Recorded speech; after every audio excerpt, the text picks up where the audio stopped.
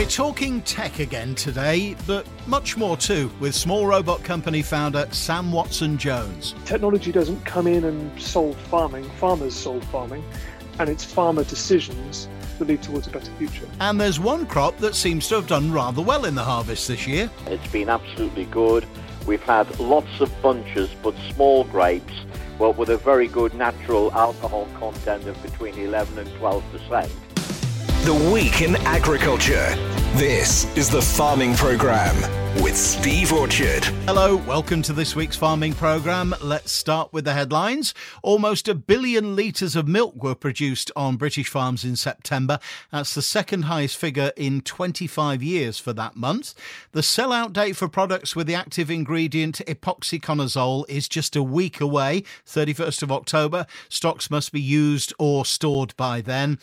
We spoke about the shortage of straw a couple of weeks ago on the Farming Programme. Shortages inevitably lead to higher prices. Andrew Ward spoke to Cumbria straw contractor Paul Winder and asked if indeed that is the case. What are the prices like? Well, it will be double this time compared to what it has been at the moment, and there's a possibility it'll keep climbing. So when you say double normal, where would you be in a normal year? We're normally delivering on the farm, well, anywhere 60 to 80 pound a tonne. Some years can be less. At the moment, straw prices in Cumbria are anywhere 100 to 130 pound a tonne, depending on what you want and quantities you want. Yeah, see, that's the problem then, isn't it? It starts adding the cost onto Yeah. And the small hill farm is working on the breadline to start with. They are not far off being non-viable.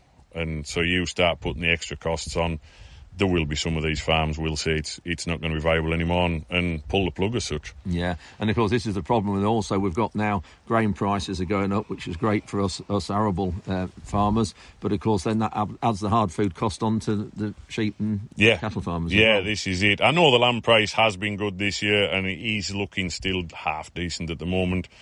But if you have to start feeding lambs, it's going to put too much of a cost on for the bedding them and the feeding them. And what about silage and haylage and hay? How's that at the moment? Is there a plentiful supply of that? There is plenty of silage about and haylage.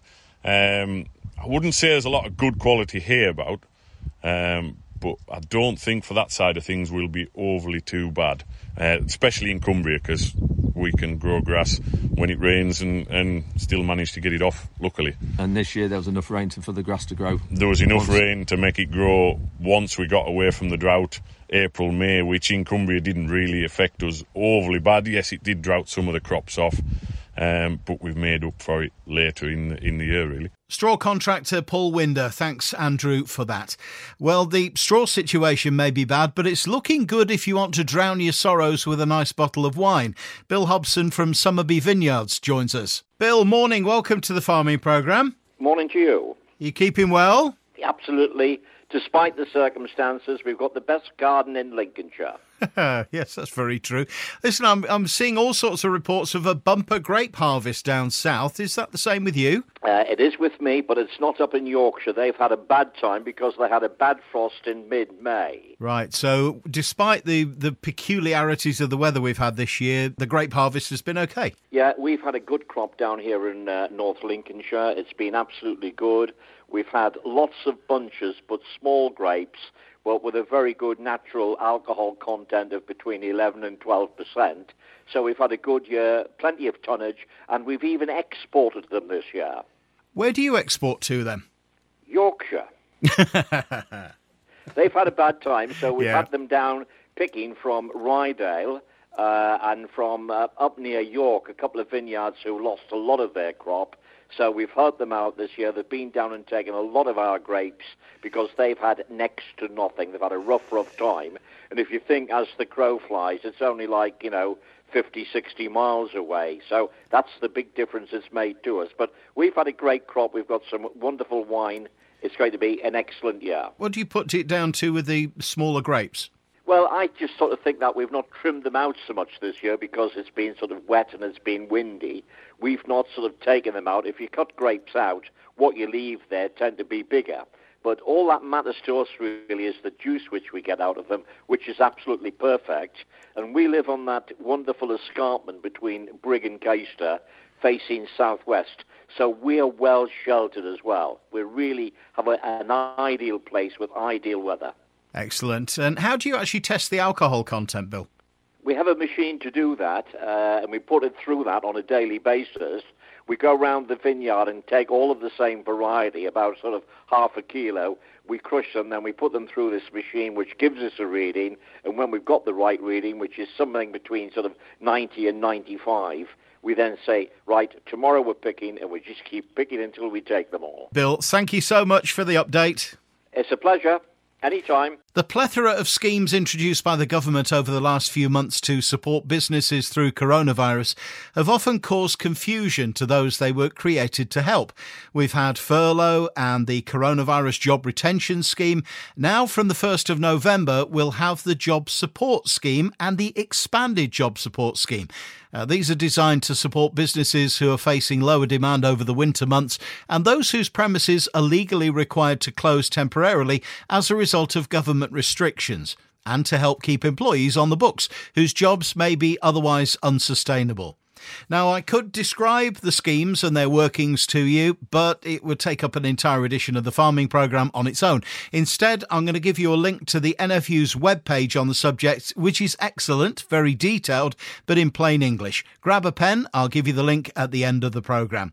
Before that, let's see what's happening in the world of agronomy from plain-speaking Sean Sparling. Morning, Sean. Yes, very good morning to you, Steve. Plain speaking, yeah, well, that's a good lead-in to what we're just about to do. I was always taught to call a spade rather than a digging instrument. So while we're talking about plain speaking, I just want to clarify something which I said on last week's programme, because I made a slip of the tongue and it started something of a debate on Twitter for the rest of Sunday afternoon as a result. Because when we talk about seed rates on the programme, I'm referring to a particular formula to work them out. So that formula is 1,000 seed weight multiplied by the target number of plants per square metre that you're aiming at, divided by percentage germination of that seed, and multiplied by 100 plus field losses. So 1.1 you would multiply it by if you're looking for 10% field losses, for example. And that gives you the kilograms per hectare of seed you require in order to give you that number of plants per square metre that you specified in the formula. It aims to establish that many plants. So I just want to say thanks to Richard Hinchcliffe, who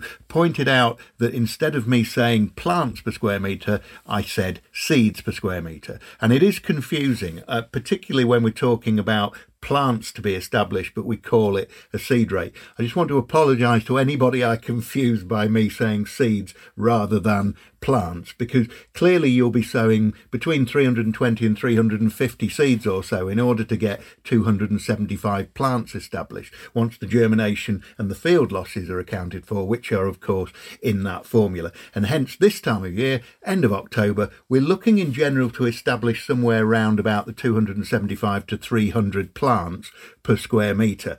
Some people will go higher in blackgrass situations in order to give you a bit more competition, but that's generally where we're aiming at this time of year. So thanks very much to Richard Hinchcliffe. Always a pleasure to be told that you've made a mistake. And to sum it up, I know you thought you heard what you thought I said, but actually what you heard wasn't precisely what I meant.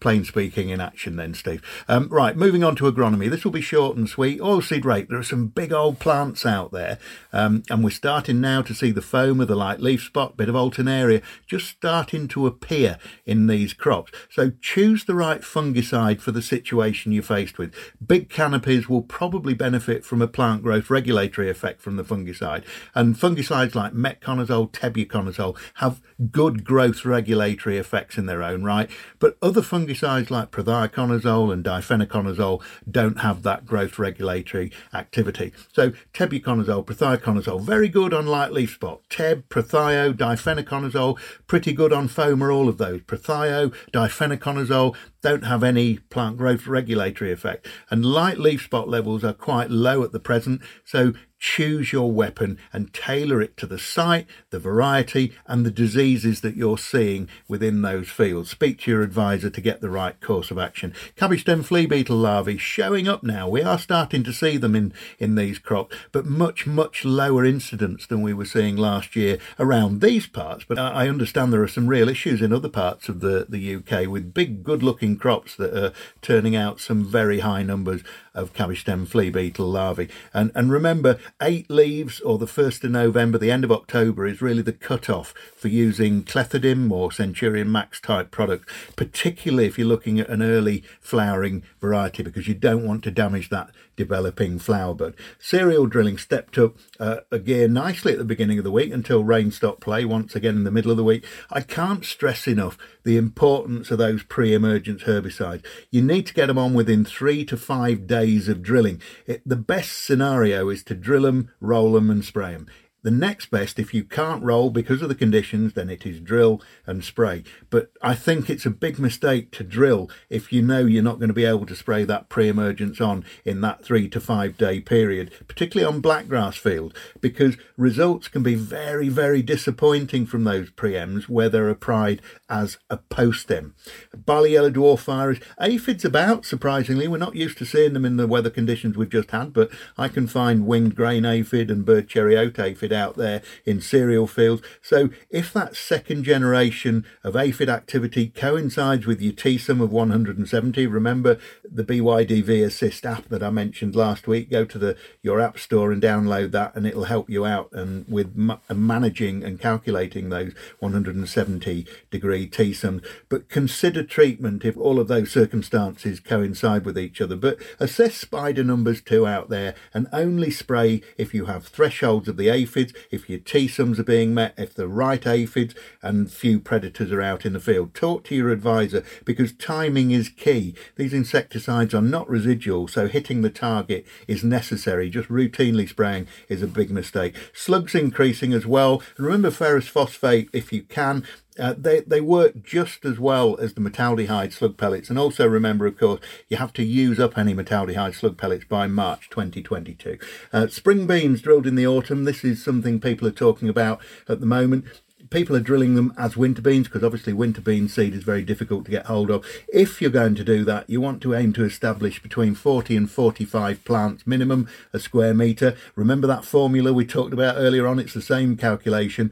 They want to go on mid-November. You certainly don't want them in much earlier than that because you don't want them too frothy going into the winter. They need to be drilled about 3 inches deep, and then just keep your fingers crossed and hope for the best. The PGRO website has some very useful guidance on the use of spring beans drilled in the autumn. And sugar beet all over the place, anything from 12 to 30 tonnes to the acre, 30 to 75, 80 tonnes per hectare. Sugars anything from 13 to 19. You know, it'll just be good to get out of 2020 alive. So let's see what the next 7 days bring. Thanks as ever, Sean Sparling of Sparling Agronomy Services, who can be contacted through his website, sasagronomy.co.uk. In a moment, part 1 of a very interesting chat I had a few days ago with the founder and CEO of Small Robot Company. And we're talking more than just agri-tech. Kit's here with the market report, and we'll see what the weather holds for the week ahead. The Week in Agriculture. This is the Farming Programme with Steve Orchard. We've spoken about new technology and precision farming several times on the programme. Is it the future? Do we really need it? Can't we just carry on the way we have for generations? Is the farm viable the way it is, or is change inevitable and essential? I met up virtually with the founder of the Small Robot Company, Sam Watson-Jones, the other day, and we ended up having a very long but very enlightening conversation, too long for one edition of the farming programme. So over the next 2 or 3 weeks, we'll hear what Sam has to say about tech, the future of farming, and about helping each other and changing for survival. Let's start with a bit of background. Sam took over the running of the family farm and soon found that it wasn't in the best of health, financially and environmentally. Was the realisation of the state of the farm, Sam, the spark that ultimately ignited the Small Robot Company? Yeah, it was. It was looking at my family farm and realising that potentially on my watch, so I was in my late 20s when I was doing this sort of thinking, potentially on my watch, the farm was going to fail. And there were probably 2 ways that I saw that happening. We were going to fail in terms of our interaction with the environment, primarily how we were working with the soil. And there was, as I saw it, a very real possibility that, as I say, within my lifetime, our soil no longer became viable. And the second one, which was perhaps more immediate, was economically. And it was very clear to me that we needed to dramatically change the way we were running our farm in order to create a business model that was sustainable. And that I think that the next sort of layer on top of that was that, and the technology that we are using at the moment is not going to solve those problems. So that's when I started to take a bit of a deeper look at what could the technology solutions be for a better way of farming. You were running the farm. We know how busy that can be. Wasn't it difficult to find the time, Sam, to step back and consider what needed to be done to make things better? I think it's very easy to fall into that trap on a farm where farming is so busy and it's cyclical in nature that it's August, so we're harvesting. It's October, so we're drilling, and you have things that need to be done at each time of the year. That actually getting the space to stop and think about what you're doing and actually look further ahead than a 12-month calendar cycle. Where do you want the business to be in 20, 25, 40 years? And that was the thinking that I tried to do, was project that a little bit further forward. And when you do that, you can see very clearly I could see very clearly that the technology we were using, the business models we were operating, weren't going to provide a solution that enabled a long-term future for the business. And I guess you were using conventional farming equipment then? We had auto steer tractors, we had variable rate spraying applications, we had soil maps and all the things that you would expect from someone who's interested in technology and farming going forward. But then I looked at it and thought, well, I can't see how any of this really makes a difference. I can see how variable rate spraying is going to give us like a 2 or 3% incremental improvement, make us slightly more efficient. I can see that our soil maps are maybe giving us some useful information, but I can't see that it transforms the farm. And I think that was the thing that I saw the potential of, is that actually we shouldn't be thinking incrementally. We should be thinking transformatively, if you like. And actually, there is a much better future for the way that we produce food than the way that we farm. And technology is one of the ways that we get there.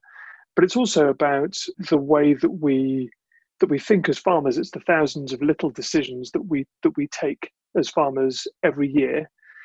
I could see that that there was a path towards actually a really abundant future where farming is not criticised as a hugely negative contributor towards climate change and towards lack of biodiversity and towards degrading soil health and pollution and water usage and all of these things that kind of get laid at the farmer's door. Actually, I see a future where farming is the most positive contributor to all of those different factors, because we've just taken better decisions, and those decisions aggregated across hundreds of thousands and millions of farms across the world lead towards a much better contribution from this sector. And technology, as I say, plays a key role in that, because I think technology can unlock the potential for greater accuracy, greater measurement in terms of the data we collect and in terms of the way we take action on our fields.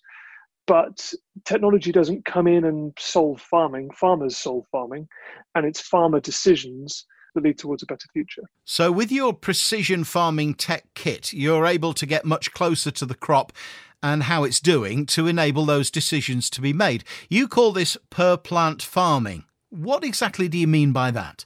And by per plant farming, we mean the ability to gather data on individual plants, and then to use artificial intelligence and machine learning to make predictions about the best action for that individual plant or for this particular square meter of soil, and then the ability to take action at that same plant level. So yeah, we're using small robots to enable that to happen. So the data is a really key point, and farmers will be able to see their farms in a completely different way to how they see them at the moment, in much more detail at the per plant level. They'll be able to instruct robots to take action at that per plant level. But that actually probably one of the most powerful things that's going to happen is that farming is going to shift from being an activity that happens in isolation to an activity that happens in a network. What does Sam mean by that? We'll find out in part 2 of my chat with Sam Watson-Jones, founder of the small robot company, on next week's farming programme. Time now for our weekly look at the markets, courtesy of Openfield's Kit Dickinson. Morning, Kit. Good morning, Steve. The wheat market, global wheat futures, continues to find support after the US weekly export data confirmed another strong week on maize and wheat. US maize is now at its highest point since September 2019, while US wheat is at a high not seen since December 2014. China keep buying, a further 400,000 tonnes last week, and this demand for feed is ultimately the reason for funds to stay friendly and keep buying. London was all over the place earlier on in the week. May 21 was £2.90 up in the morning and 50p down by 4pm, but ultimately finishing £1.80 up. The November 20, May 21 has all but righted itself now, so the technical issue of the long v the short prior to tendering is all but done. New crop traded 60p lower, which was a surprise considering the French planting data that came out on Friday. One thing which is supportive to the UK wheat as we try to find a new level is our relationship to the French Matif. Basis the spot month, French wheat is now trading at a premium to the UK. The situation is less stark than the further forward position, but certainly the Matif market has been supported of late by their own small crop. New crop planting issues in the recent interest from Algeria to buy milling wheat. There was a tender last week for 600,000 tonnes and a further tender this week from a North African country. As the EU number one producer and indeed exporter of milling wheat, Algeria would normally be the major export destination for French milling wheat. It should also be noted that because of the spec needed, some Black Sea wheat can't be offered into this sale. Moving on to oilseed rape, even though the UK has seen a small harvest and a weak pound at the back end of this year, oilseed rape prices seem to be capped at current levels. 350 is now achievable pre-Christmas, which, looking at the 5-year average, is not a bad price. However, oilseed rape has risen steadily like wheat, but on the back of the weak pound and the lower crop number. It just has not risen as far. Next year's crop continues to look good for the Lincolnshire area, with limited reports of flea beetle damage so far. Barley market continues to see a low volume of trade, as and when required, from either the trade or indeed the consumer direct. Little movement in values due to the lack of liquidity, however, all concerned are conscious of a tick-up in feed values. Old crop markets will continue to lack real direction with a lot of uncertainty remaining over demand from brewers, with the UK seemingly entering another tightening COVID restriction cycle. New crop numbers have briefly been discussed as wet weather hampers winter plantings, leading to some inquiries on new crop. But ultimately, what will we be able to switch from winters into springs? Moving on to prices this week, feed wheat ex the farm for October is 180 to 182. November 183 to 185, February 186 to 188, and May 189 to 191. Milling wheat premiums for Group 1s are currently £22. Oilseed rape for October is 347 to 349, November 348 to 350, and no carry 350 for February all the way through to May. Barley for October is 138 to 140, and this same situation for November, February and May, all the way through the marketing season, 138 to 140 pounds. Malting premiums are circa £12 for a max 185 nitrogen and £20 for a max 165 nitrogen. Many thanks, Kit. The Farming Programme 5-day forecast. So what's it looking like this week? Well, unsettled is probably the best description, with low pressure continuing for most of the week. Winds from the south to southwest today, speeds in the mid to high teens with light rain and the odd sunny spell, highs of 12 Celsius. Monday sees lighter winds and from the southwest, some rains likely in the afternoon, sunshine before that, highs of 11 Celsius. And Tuesday looks cloudy with more rain, perhaps 5 or 6 mil in the afternoon, southerly winds in the upper teens mph and highs of 12 degrees. Winds will be from the southwest for the rest of the week, brisk and gusty from Wednesday with gusts up to nearly 50 miles per hour. Plenty of rain through till Friday with very little sunshine. Highs of 11 Celsius on Wednesday, increasing to 15 or 16 Celsius by Friday. Some congratulations to finish the programme this week. First to Market Raisin's Will Arden, runner-up in last week's Farmers Weekly Britain's Fittest Farmer. Secondly to Red Hill Farm near Gainsborough, who've won the Golden Fork at the Great Taste Awards. And to Friends of the Farming Programme, the greatest online agriculture show, who were awarded silver for Digital Innovator at the British Farming Awards. Well done all. And finally, here's that link to the NFU's Job Support Scheme webpage. Go to nfuonline.com, click News, then Coronavirus, and you'll see the page there. Back next week with part 2 of my chat with Sam Watson-Jones from the Small Robot Company, plus so much more from the world of agriculture. In the meantime, I'm Steve Orchard. Stay safe, stay positive, and have a good farming week.